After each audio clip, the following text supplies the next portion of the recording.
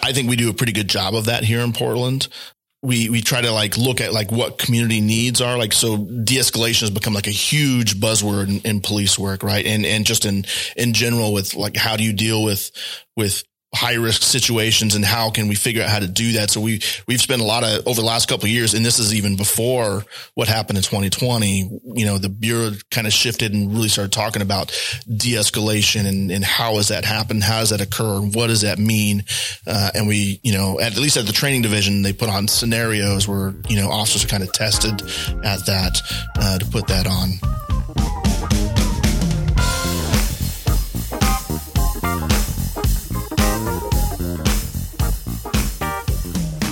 Hey everyone, welcome to the Parkrose Life podcast. I'm joined with my producer, Andrew Morgan. What's up, Andrew? Hey, how you doing today, man? I'm doing pretty good.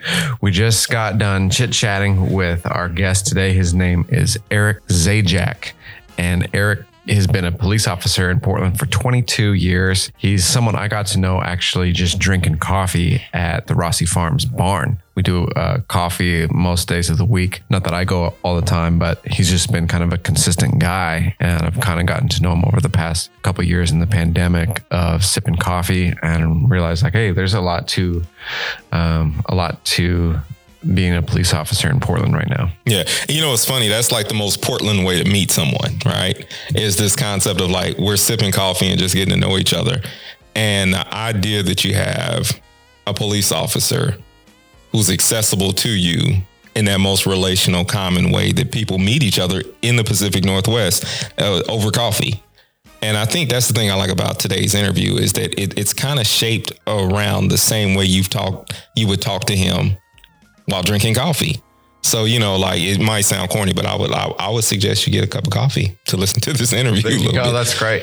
Yeah, that's right. It helps that he and I have already had some of these conversations, just there was no microphone around. So we had it again. Yeah.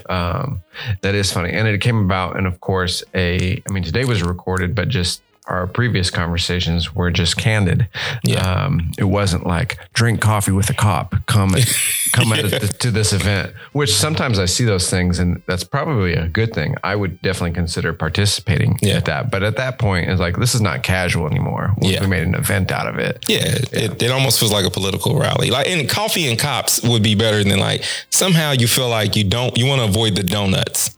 Like, they have like donuts and dads. You just don't want to go that direction with the cops. I think that's probably against their PR practices at this point. Definitely. So today, one of the things I like about, and I said, this already is like, had listened to the interview, as we were recording it and watching you go through it, it was relational. And I think if you're like a person who lives in Parkrose and you're concerned about the crime, because the reality is, when we turn on the television, and we read these news posts, everything is telling us that our neighborhood is being overran with crime. If you've got the Nextdoor app, you're terrified to come outside most of the time because there's always a post telling you how bad it is, and to be able to hear from the people who are dealing with the crime and dealing with the issues like of homelessness, that if you're riding through this community and looking to purchase a home or whatever, some of the things that may concern you, it's funny, like he helped us understand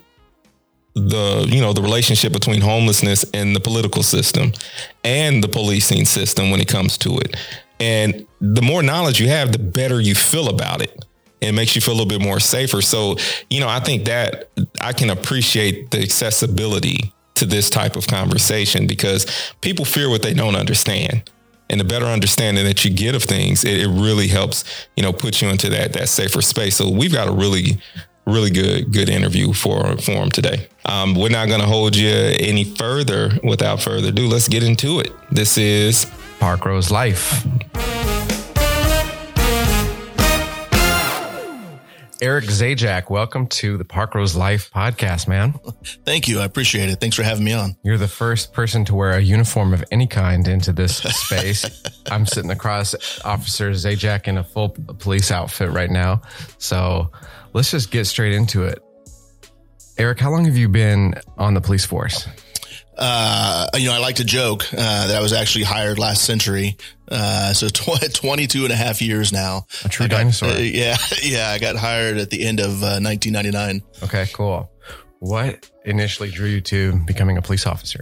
I didn't grow up wanting to be a police officer. I grew up in the military. I'm an Air Force brat. My dad retired out of the Air Force. And a big part of my family has always kind of been service work, mostly through by that, I mean the military, my uncle, my grandfather, both grandfathers actually. And so I knew I wanted to do something service related. I figured I was going to go into the military myself. When I first went to college, I was enrolled in ROTC. And I was on a 3-year program for engineering, because that's what I thought I wanted to be when I came out of high school, engineer. Let's just say I didn't do very well my first semester in college, being away from home. Also realized that I did not want to be an engineer. And my roommate at the time was taking some criminal justice classes. And I was like, oh, that's kind of a service-oriented job too. And I went to the Army and was like, hey, do you mind if I switch? And of course, they looked at my GPA at the time, which was pretty miserable, and said, nope. So I walked away from that scholarship, or I guess we chose to part ways, I suppose maybe would be more accurate. Okay. Sure. Yeah. And started taking criminal justice classes and kind of really enjoyed it and pondered like going to a federal agency or something like that. I went to school down at New Mexico State University, down in southern New Mexico. And, really enjoyed, the classes. Right on. And where's home for you? So home is kind of all over the place. Yeah. I mean, we didn't move that much. I was born in Denver, Aurora, technically, and lived there for, the first 7 years of my life or so. And then, my dad was stationed overseas. So we lived in England, for about 5 years.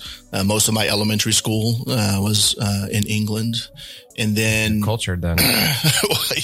Sure, I suppose. I mean, they're all, English speaking white people, but different accents and stuff like that there. But it was definitely, one of the things that struck me, and I haven't been back to England yet, but it's just how old the history, like buildings and stuff like that are compared to what we find here in the United States. Like they're like way older, and it's pretty impressive. Like some of the cathedrals and stuff like that are super impressive. And I remember visiting those, and the castles and things like that were definitely interesting. But, and then moved back stateside right before junior high, to New Mexico. And so a small town in eastern New Mexico called Clovis, about 45,000 people or so. There's a Air Force base there, and graduated high school there, and then down to Las Cruces, New Mexico for college. And you ended up finishing, or? Yeah, I ended up with so two. How did you go from New Mexico to Portland? Yeah. So, one of the classes I took, in the criminal justice program down there, was on community policing. And at the time, Portland was kind of highlighted in that class as a city that, had policing or community type policing. And it kind of interested me. I had never been to the Northwest ever. I love New Mexico. I love the food. I really miss green chili, especially Hatch green chili. Tough to find here. But once I moved here, I knew I didn't want to stay in New Mexico, honestly. I doing police work, wearing a vest when it's, 115 and 95 at night just was not super thrilling to me. That's cold weather blood in my family. And so that didn't suit me very well. And they have some water issues down there as well. It gets really dry. And so the Northwest, obviously we have lots of rain here. The weather is very similar as it is to England, very temperate. Decided, hey, this sounds kind of cool. And so I saw a job application posting for Portland, in my criminal justice department. Right on. Signed up, sent it in, flew up here, took the test. So your first impression or first knowledge of anything specific about Portland was that our police force was a hallmark for community policing. Correct. Yeah. So once you joined the force, what were some of your early experiences like? Did it meet what you expected? Yeah, I think, one of the shocks for me is, you see, you grow up watching like police shows on TV or watching Cops or something like that. And you kind of have, one thing in your mind. I did not realize how much writing there was involved in police work, like how much, you have to be and back then when I started, we literally hand wrote our reports. And so I carried around a little electronic pocket dictionary, and I carried around whiteout in my pocket, wow. So, but it shocked me, how much we would write in spin writing reports and documenting things. Less. I was going to use the word glamorous. I don't know that cops is glamorous, but maybe a little bit less action packed. Yes. I think somebody best described to me police work is long periods of boredom punctuated by sheer moments of terror. And that's a decent way, because, any cop that tells you he's never scared about things that he's going into or calls he's responding to is not telling the truth. I mean, it's, we go to some scary stuff and everything, but we also know that we have the training and everything like we need to, hopefully succeed in what we're going to. But there's definitely long periods of boredom when, you're just, yeah. That makes sense. Have you compared notes with some of your relatives that were in the military of what the jobs are like? Yeah, for sure. I have two younger brothers. My middle brother, he went into the Army and was in the Army and got deployed to Afghanistan and did a couple of tours there and everything like that. And he actually even went to police work not long after getting out of the military. He did that for a few years, and he ends up living here now with his family. And he's not in police work anymore, but yeah, we definitely compared notes. And even he was in police work. So my dad, his last duty station was in Georgia, and so that's where my two younger brothers graduated high school from. I never lived there. I'd visit from time to time during college and after college. But he was a police officer in a small town in Georgia, where they didn't have computers in their cars. They didn't have any kind of less lethal tools like taser or beanbag shotguns at the time, or the 40 millimeters now, and things like that. And so police work, it was done differently. Wow. And so, yeah, Mayberry for sure. Kind of. Yeah. I mean, it was a metropolitan area. It was, not a metropolitan. Well, this is a small city, much smaller than Portland, but not as small as like Clovis was where I grew up. But police work is definitely done different.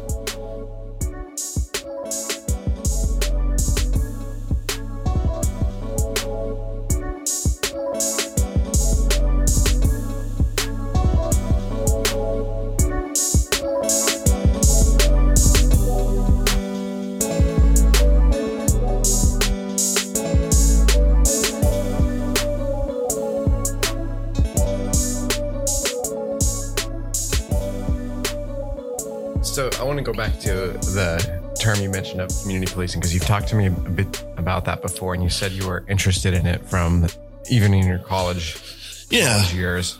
What, I feel like that is a term that gets tossed out and it sounds appealing, but sure, what does that really entail, and how is it effective? Yeah. I think it's one of those things, there's also another term like problem oriented policing, POP. But community policing, the idea of it is that you really kind of get involved with the communities and what they want. And your focus is on like what the community desires. And bringing in partners from maybe other agencies or other, within the government or the county or whatever, to focus on problems that the community is concerned about. So throughout my 22-year career, for about 8 years, I was assigned to something called the Neighborhood Response Team. And now each precinct at the time, that's back when we had 5 precincts.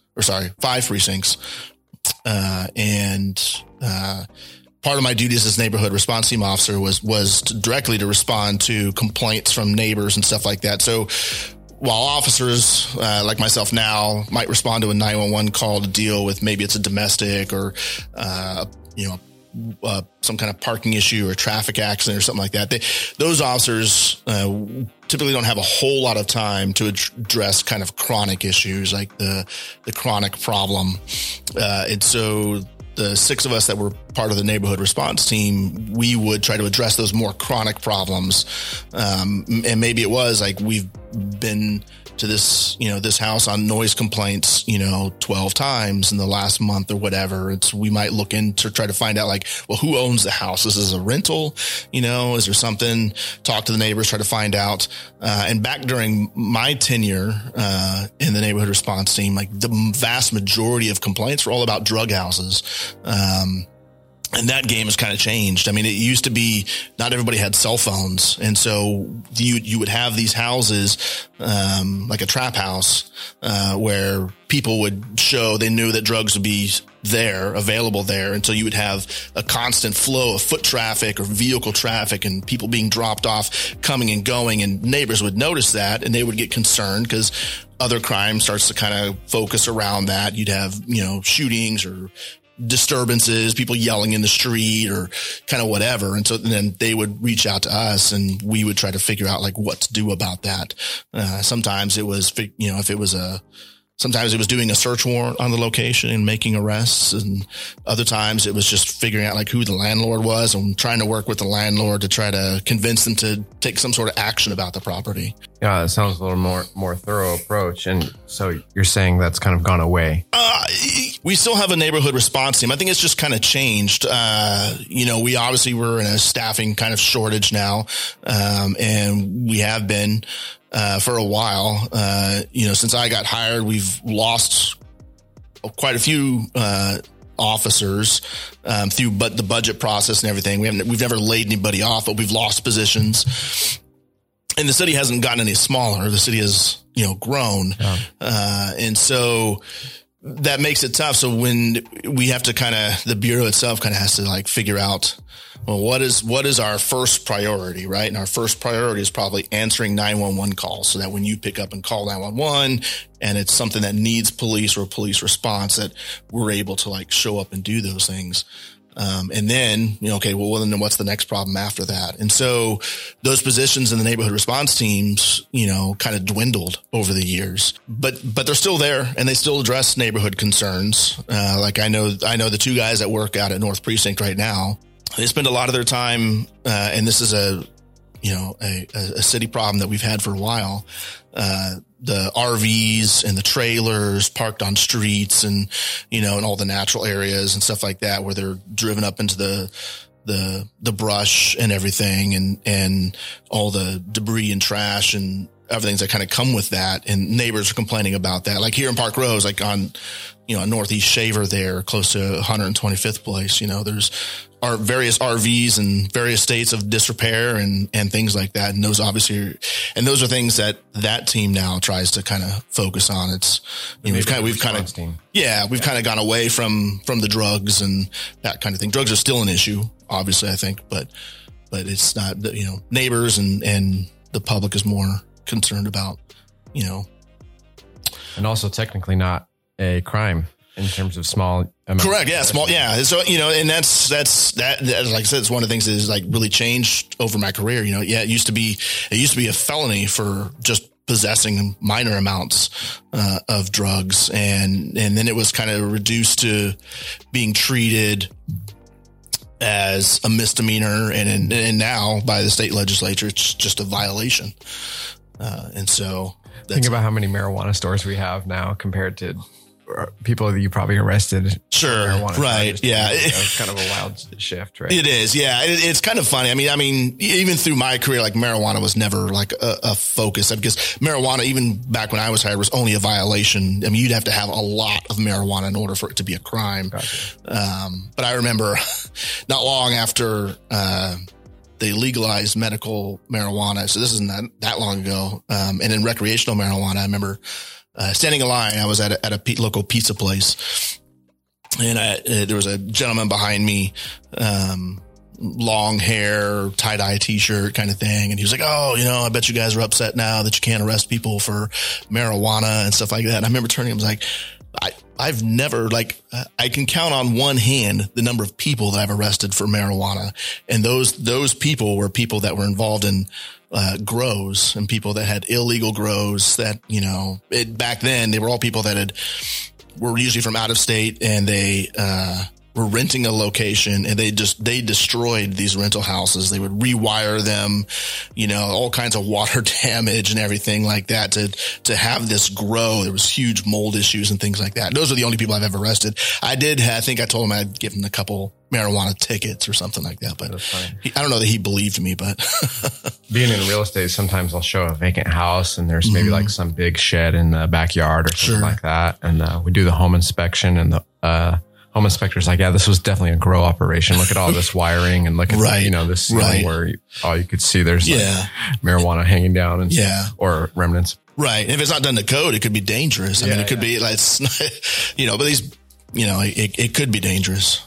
Well, there's a lot of ways we could take this conversation. There's so many things to touch on, but one thing I wanted to ask you about, you kind of mentioned prioritizing 911 calls and how a lot of those calls in our city right now, a high percentage of them are related to homeless issues. Mm-hmm. And so you show up to these things, show up to these situations. Yeah. How often, and I'm not just only getting at homeless type of calls, there's all sorts of things, but how often do you show up and respond to a call and feel like maybe you're either ill-equipped to help in a certain situation, or maybe a police officer in general is not really the person who should? Yeah, I think that's, if you look at police work, throughout the last few decades, I think, one person, I can't remember who said this, but one person joked that, creating the 911 system was the worst thing that the government did for the public, that you could call this 911 and somebody would show up and fix your problem.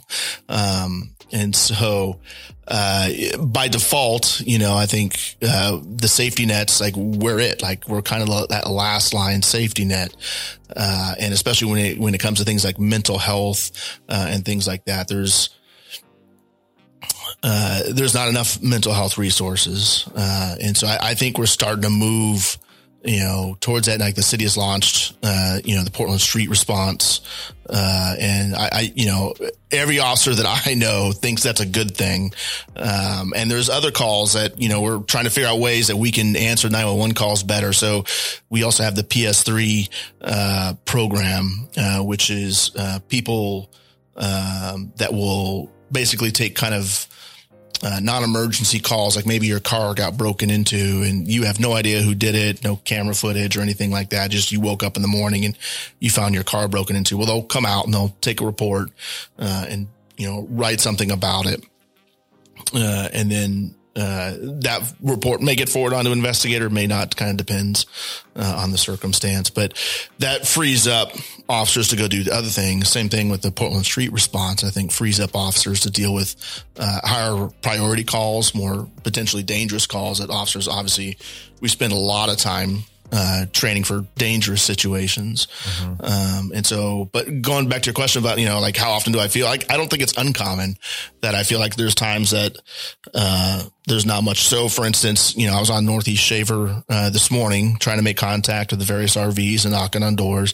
I didn't get any answers this time, but last week I did, and I talked to them like, hey, what are you guys doing to kind of move on, and, offer resources. Most of them know the resources that are out there, like 211, which is basically a distribution, center, a call center that they don't have resources themselves, but they can direct you towards resources that anybody can call. And most of them know that. And so, but they're not supposed to be parked there. It's even flagged for no trailer, no RV parking. And so I spend time submitting reports through pdxreporter.org. I submit reports through that anybody can report all sorts of things to the city through that program. Mm-hmm.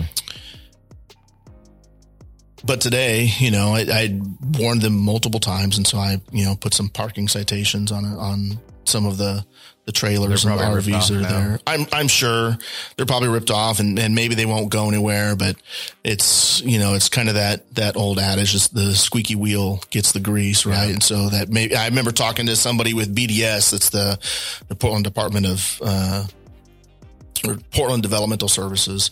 or the Bureau of Development Services, sorry. And they're the bureau of the city that takes care of all like the code things, including like storm drains and stuff like that. We were talking about a specific trailer that eventually got towed, but the trailer, somebody, I don't know if it was the occupant or somebody else, but they kind of left a threatening note on the side of their trailer that kind of said, if anybody did anything, then there'd be consequences, and kind of, it was enough that it caused concern to the BDS employee that went out there to check on it. I think the complaint that he was investigating was that the trailer was leaking raw sewage into the storm drain system, which is bad for environmental reasons. Yeah. And so he called me and had me go check it out. But eventually that trailer did get moved, though. I told him I didn't think there was much weight in the letter based on what I read about it and my history with that particular trailer. I see.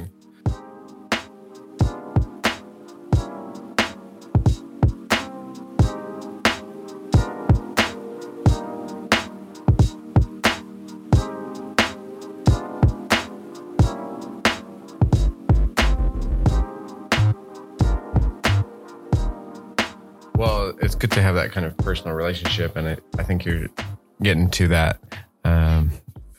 Like the issues you're dealing with involve potentially so many different aspects of our society, or maybe like, we need mental health care in this. We need, BDS to help oversee this. And our producer, Andrew, doesn't have a microphone today, but he's actually worked with homeless people a lot in the past. And one thing Andrew has shared with me is, and I'm thinking this is long-winded, but I'm pretty familiar with that block. I live on just 3 houses off Schaefer. Sure. So I know exactly what you're describing. And my wife and I had our next door neighbors over for dessert last night. We were talking about some of these trailers and trucks are like so loaded with debris and garbage. Yeah, I would say that. Yeah. I would say debris, garbage. And it's like, how many days until all of that like just collapses into that truck, right? Yeah. And so there it's like, hey, you're not supposed to be here, but also like this truck could collapse on you if you don't get this junk out of here. Right. Probably not. I don't know. That might not be the most tactful way to say it to someone. Sure. But yeah, I think it's, when I get complaints about various campers or trailers and stuff like that, and I make contact with the people, most of the time they're pleasant and they're understanding and they're like, yep, I know. Yeah, we've been here too long and the neighbors are probably complaining and stuff like that. They understand that. Sometimes it's just they don't have the means to hook their trailer up to be able to tow it or something like that. So I like on Shaver Street, like one of the issues this is just a few weeks ago now when I contacted them, they're like, yeah, I'd move, but somebody came by, somebody was, I'm guessing, upset with the number of trailers that were there and flattened a bunch of tires. And so these aren't normal, exact kind of counterproductive. Evil too. Sure. Evil. It puts them in a hard place and not helpful. And it makes it harder for them to be able to move. Cause it's not like these are cheap tires. I mean, these are pretty big trailers and pretty big RVs. And so, that can hinder their ability to be able to pick up and move. And so then they kind of get stuck a little bit. Roughly what percentage of your hours spent on the job are related to homeless response now versus 20 years ago?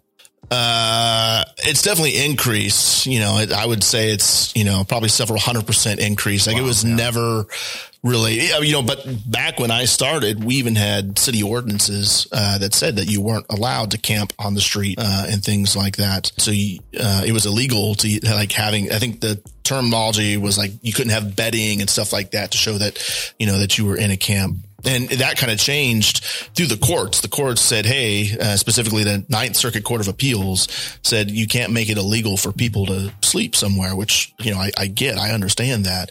They said you have to be able to have some place for them to go in order for you to be able to, hey, you need to move from this spot. Yeah. And so within the Ninth Circuit Court of Appeals, that has made, I think that's up and down, which is the Ninth Circuit Court of Appeals is basically up and down the West Coast. And I think that's why you see such a much larger homelessness issue here than you do in other parts like the Midwest or something like that aren't under the jurisdiction of the Ninth Circuit Court of Appeals. I wasn't aware of that specifically. Yeah. I mean, it takes, all that stuff.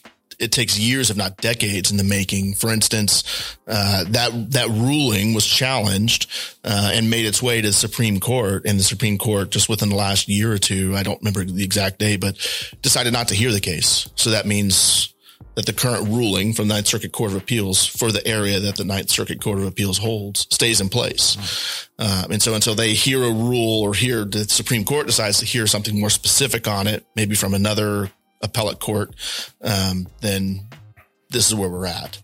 That's interesting. And I think it shows here we are talking about like one specific intersection on Shaver and around 125th or 129th. Yeah. But then pretty quickly the conversation turned to something that's like multiple state government absolutely policy, or in this case, I guess judicial. Yes.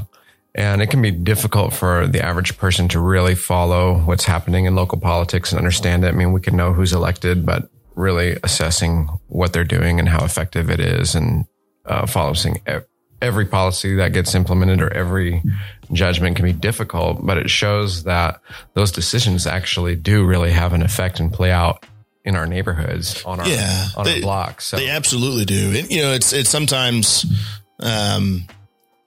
there's unforeseen consequences or fallout from something maybe that was started with good intentions.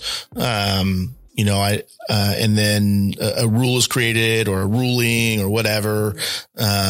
And it's left to at least for as laws go, that it's up to the legislature to change it or adapt it or create the funding to try to address the issue.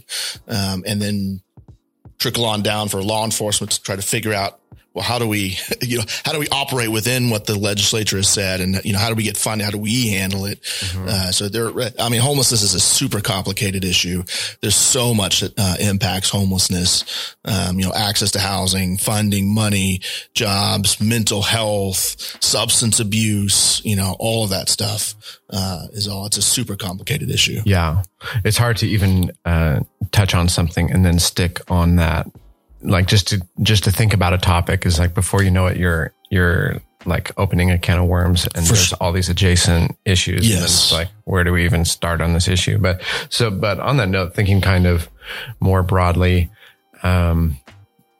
what's just kind of your own personal feel? Are you optimistic about our city leadership, city government, and I guess I'm thinking of like city council and their policies. And then how about the Portland Police Bureau? Do you think things are trending positively, or do you think it's going to be? Yeah. I think objectively things are pretty messy right now. Sure. I think there's, I'll qualify this with saying that I'm ever the optimist. I'm always the glass half full type of guy. And so I always think that, things are going to change for the better. And I think there's movement towards that, in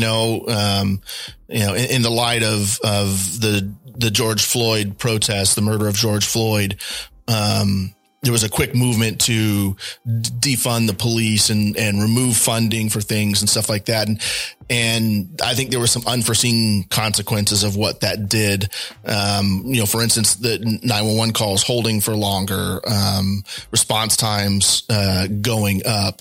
And then, the number of, gun crimes that we've had an increase of. I think when city council chose to remove that funding and stuff like that, they obviously didn't intend for that to happen. That wasn't their intent.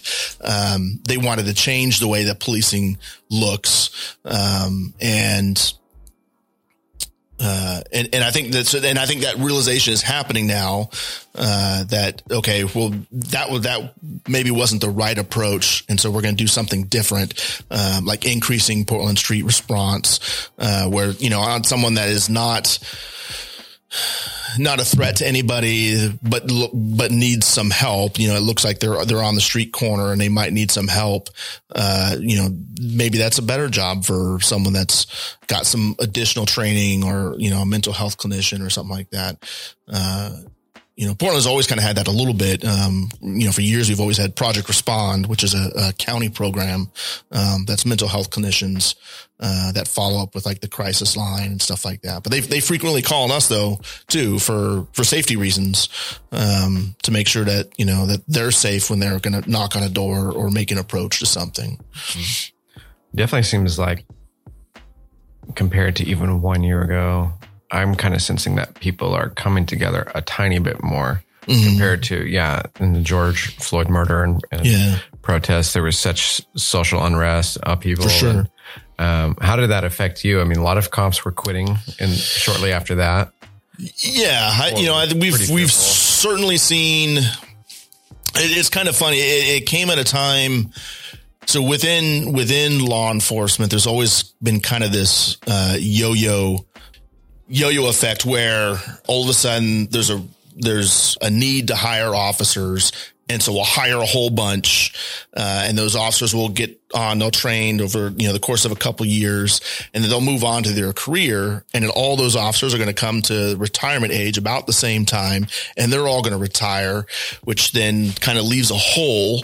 And then you're like, oh shoot, we need to hire a whole bunch of officers, and they'll hire a whole bunch of officers again. And that will kind of stem that gap. And so we kind of end up in this back and forth yo-yo of, yep, we got enough staffing. No, we don't. Now we're critical. We need more. And I know in my conversations with one of our former chiefs, that I don't know that sometimes it's maybe convincing the people that pull the purse strings, like, hey, like we might need to hire over at a steadier rate or something like that so that we don't find ourselves in this yo-yo effect. But then specifically going back to, I think what happened, after the George Floyd murder and the protests and civil unrest that kind of happened in light of that, I think there were a lot of officers, that felt abandoned or this wasn't what they, kind of not what they wanted or what they envisioned.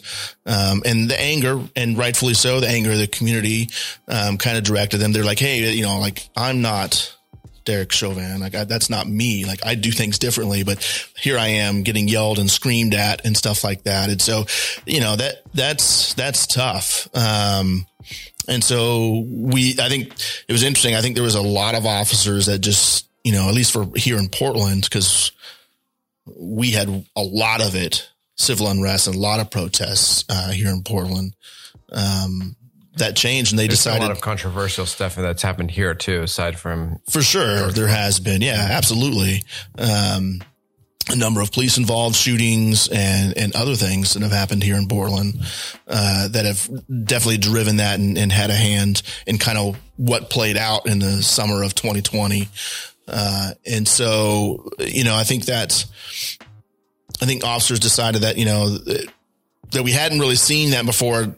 People just leaving, like not even close to retirement. Like, hey, I'm done here. I'm going to go someplace else. Either they're going to work in law enforcement somewhere else, or a fair number of people just said, nope, I'm done with police work. Like I'm going to go into a completely different line of work, for my own sanity, for their family and whatnot.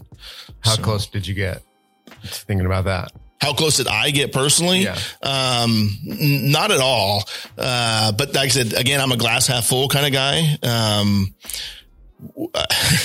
So my coworker will say I'm crazy. Like I love patrol work. I love, going into the chaos of a call and sorting it out. I'm not the kind of person that gets excited or overexcited about a situation and can kind of wade into something and kind of sort it out and get it sorted out. And I know that on a personal level, like that's what I enjoy. And so for me, I never got close. Like that never really crossed my mind. I really enjoy this, where I do a lot of different things, for the Bureau. I have a lot of special extra training, and mental health issues.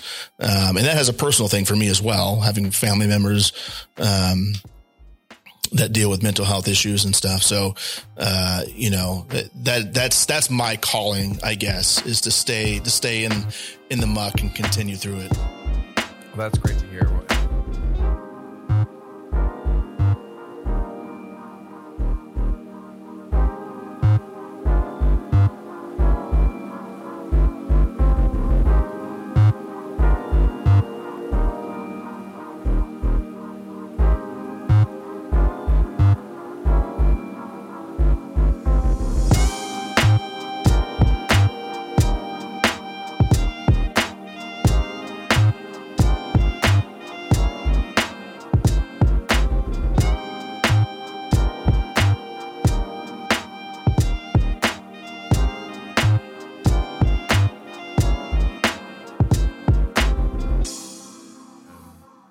Yeah, you do sound crazy a tiny bit. So. Well, I think we're all crazy a little bit at some point. I'm thankful for you. I think we benefit from your service and dedication. Well, I appreciate that. Ability to stick things through. And one thing you just said that surprised me a tiny bit, just I wonder, like, I think in the public sphere or individual conversations I had with people, they'll bring up an incident where a police member responded to something with way more force or violence than was necessary, or just didn't approach something very well, especially related to mental health issues. Yeah. And then they'll say, oh, well, only if they were trained to do this and that. Yeah. And I think, well, that does sound great. I just wonder, like, how effective that training would be. And if the people who are often drawn to police work, who maybe are kind of chasing, like, they want to be kind of physical or like enforcers or something like that. Yeah. Maybe that training wouldn't really help them, or they wouldn't choose to use it in the moment. But you said that training has been beneficial. And so it gives me hope, like, that, those kind of changes can be implemented as we're thinking about, like, hey, here's what our police are doing, and they're telling us they're not really well equipped to handle these situations. More training could actually be helpful, and not the only, maybe not the first or only solution, but something that could be part of the solution. Yeah, I think training is always helpful. I think here in Portland, we're fairly fortunate. I think we have a pretty good training system kind of set up. We could certainly use more. It's hard finding time to do that. For instance, our training division puts on yearly in-service. So we go through in-service. Like, in order to maintain our state certification as a police officer, we have to have so many hours of firearms training, so many hours of, legal things. There's a smattering of things that we have to maintain and keep up on. And I think we do a pretty good job of that here in Portland. We try to, like, look at, like, what community needs are. Like, so de-escalation has become, like, a huge buzzword in police work, right? And just in general, with, like, how do you deal with high risk situations, and how can we figure out how to do that? So we've spent a lot over the last couple of years, and this is even before what happened in 2020, the Bureau kind of shifted and really started talking about de-escalation and how has that happened? How does that occur? What does that mean? And we, at least at the training division, they put on scenarios where, officers are kind of tested at that, to put that on. But here in Portland, we go through what's called an advanced academy, but the rest of the state, they go to basic police academy, and that's it. And then, they may seek other training, throughout the time, as their police officers, but they don't also go through an additional, if over the course of years it's changed, 10 to 16 weeks of additional training, that we get here in Portland that the rest of the state and other law enforcement agencies don't get. That's good. Are you seeing that as a lot of people have retired or resigned and moved on, and there's a new crop of police being hired? Yes. Yes. It's a trickle. There are definitely new officers coming. I think they hired 2 today or 2 tomorrow. Okay. I think we're hiring 2 tomorrow. So have you noticed any trends in the type of, if you were to generalize or make assumptions about people being hired, do you notice any differences in, like, their interest, personality? That's a good question. I some of it could be potentially a generational thing. Like I said, I'm a bit of a dinosaur. I was hired last century. But yeah, I think a lot of people, I'm an FTO, which means a field training officer. So I train new officers. They'll ride with me and stuff like that.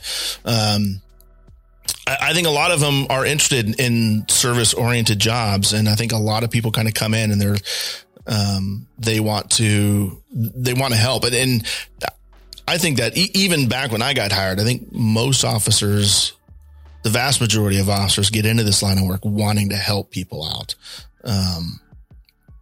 And so, but yeah, I've seen the shift, I would say, would be, a willingness, and that could be just a generational thing, a willingness to kind of question, like, hey, like, why do we do it this way? Which I think is great. For me personally, I think is great. Like, it's good. Like, I should be able to explain why we do it this way. Like, the answer shouldn't be, well, because I said so, right?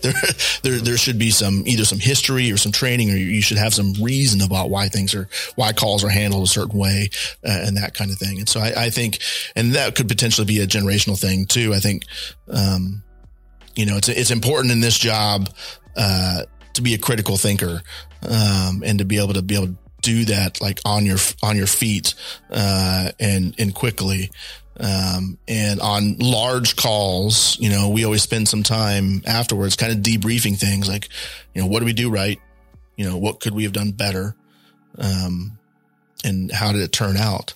I'm also I'm a crisis negotiator. We used to be called hostage negotiators, but you hardly ever run into situations now with hostages. So we do most stuff as crisis negotiators.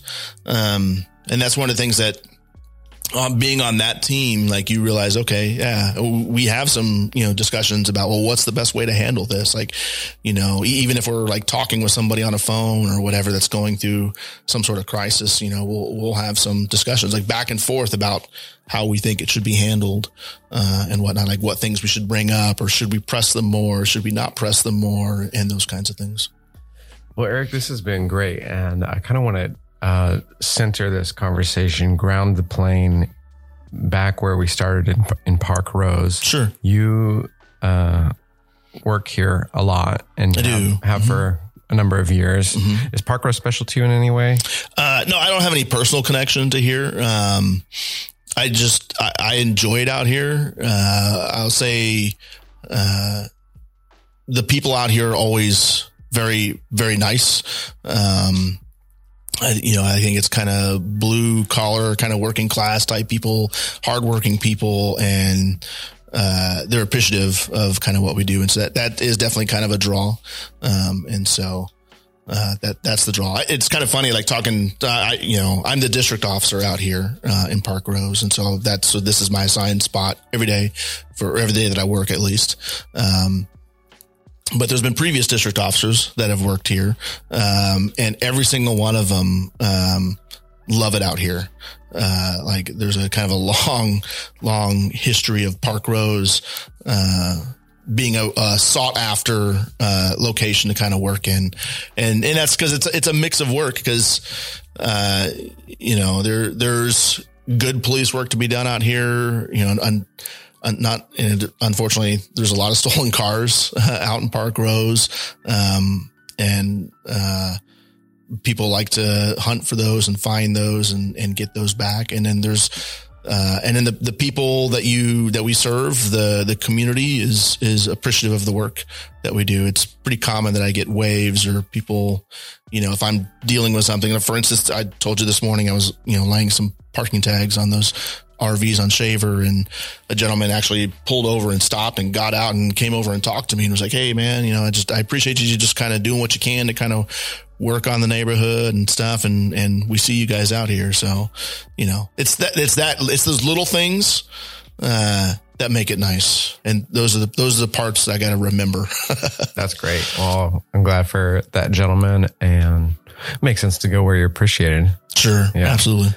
What, a lot of times having conversations with people, we sure have a slew of police related issues out here, or just issues that police could potentially respond to. Yeah. And I think a lot of people will just complain, police don't do this, they're not doing that, mm-hmm. or what they are doing is not helpful, that kind of thing. But for the most part, a lot of people understand, like, police are kind of overwhelmed, and some of the issues that we care about on our block are maybe not going to be number one priority compared to some of the real severe issues, or maybe they're kind of complex, like you said earlier in our chat, a problem house having like 12 calls in the court in a short amount of time. And it's like, well, there's not an emergency to respond to today, but there's still something going on. So people talk about maybe how they can organize together.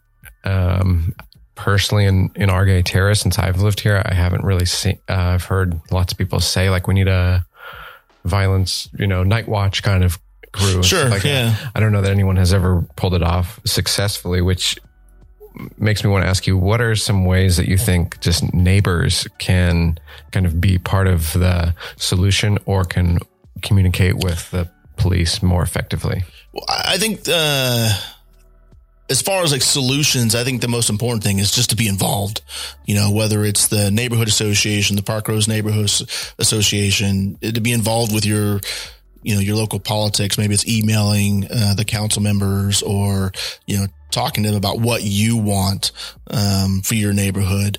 Cause that kind of trickles to us. And then, as far as like policing, like you're never like, sometimes I think people don't call us cause they're worried. They know, I mean, we do have a lot of calls. That's not any different, but at the same time, you're not bugging us. I mean, we're happy to take those calls and, maybe it's just you. If there's an officer that's sitting writing a report, you walk up to that officer and share your concerns about the neighborhood. I was leaving Rossi Farms this morning and a lady in a Volvo like pulled up. She's like, "Hey, there's a car over on Shaver. I don't know what, it's kind of smashed up, but they're painting it from red to black. And I don't know what's going on with it. It just seems kind of weird." I'm like, okay, sure. I'll go check it out. Right.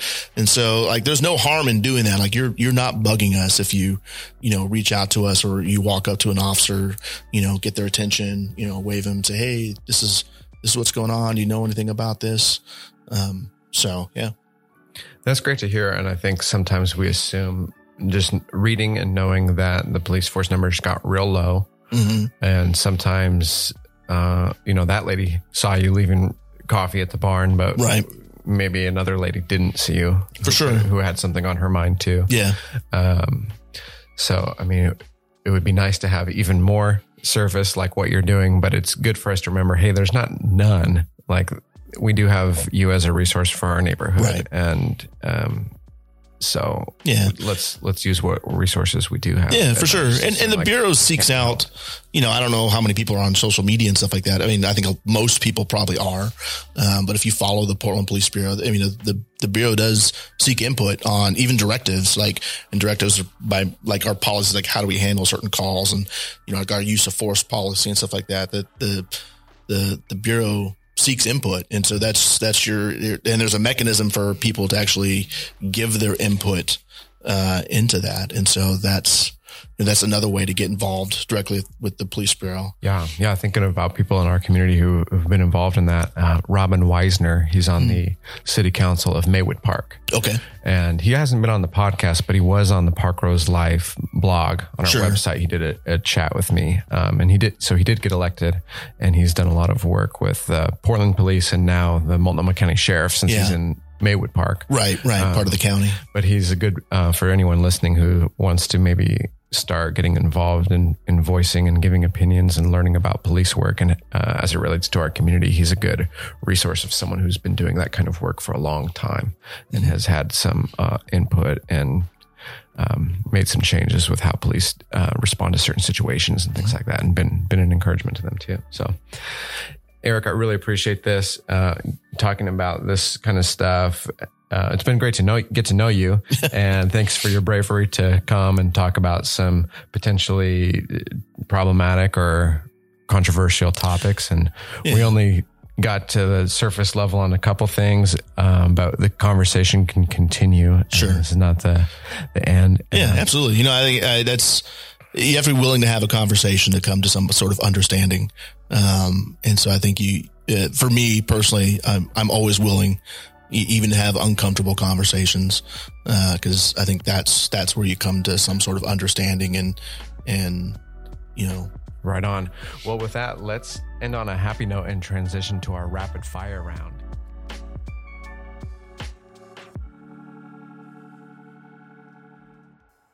Okay. Did you know this was coming? I did not know this was coming. Now you got me nervous, so I need to... Yeah, maybe I shouldn't say rapid fire might mean something a little different in your context than the podcast world. But I'm going to hit you with some easy questions. All right. What is your favorite spot to grab a bite to eat in the Parkrose area? Probably El Yucatan. Yucateco. Is it Yucateco? Go ahead. On 131st. It's the food cart that's there at 131st in Sandy. Right on. Yeah. I think our guest Jake two episodes ago said the same one. Sure. Yeah. But Grant's Phillies is another really good one out there. A little bit further out. But I guess technically that's Argay, I suppose. Or Wilkes. Wilkes, yeah. Yeah, maybe I should. Okay, cool. What is your favorite place to spend time outdoors? In Parkrose, or we could broaden it to, East Portland area. Sure. East Portland area, outdoors. Rocky Point Butte is beautiful up there, along the bluff and then around the top up there. Has beautiful vistas of the city and whatnot. So I'm guilty of going up there and taking some photos. It's a great scenic spot, especially thinking about neighbors who might like to share an opinion or ask a question or share a concern. Is there a good way for people, especially in Parkrose, to contact you? Yeah. I mean, there's my email, which is just my first name, Eric, ERIC.Zajac. That's Z as in zebra, AJAC as in cat, and at portlandoregon.gov. And you actually check it and reply, I've noticed. Yeah. Yes, I do. I do reply. Sometimes I don't. Sometimes I get overwhelmed with my emails, but yeah, either internal emails and all sorts of things. We get a lot of emails, but yeah, I try to reply to them. And there's some other great officers too. Like I said, you're always free if you see me or another officer rolling around. People are free to like flag us down and just say, hey, this is kind of what's going on. One of the former district officers that worked out here on the afternoon shift for a long time, Officer Romanowski, he still sends me emails from neighbors that email him about issues and stuff like that. And he'll forward those emails to me. So I think internally we're fairly good at kind of sharing information that's happening in neighborhoods and stuff. Very cool. And if you're on parkroselife.com, there'll be a link to that. Or if you're listening on a podcast player, it should be in the show notes, so you can click and email Eric and give him some love. Maybe hopefully I didn't just open up your inbox to tons of hate mail. Yeah, we'll see. That's what filters are for, right? Awesome. Thank you so much, Officer Zajac. Absolutely. Thank you.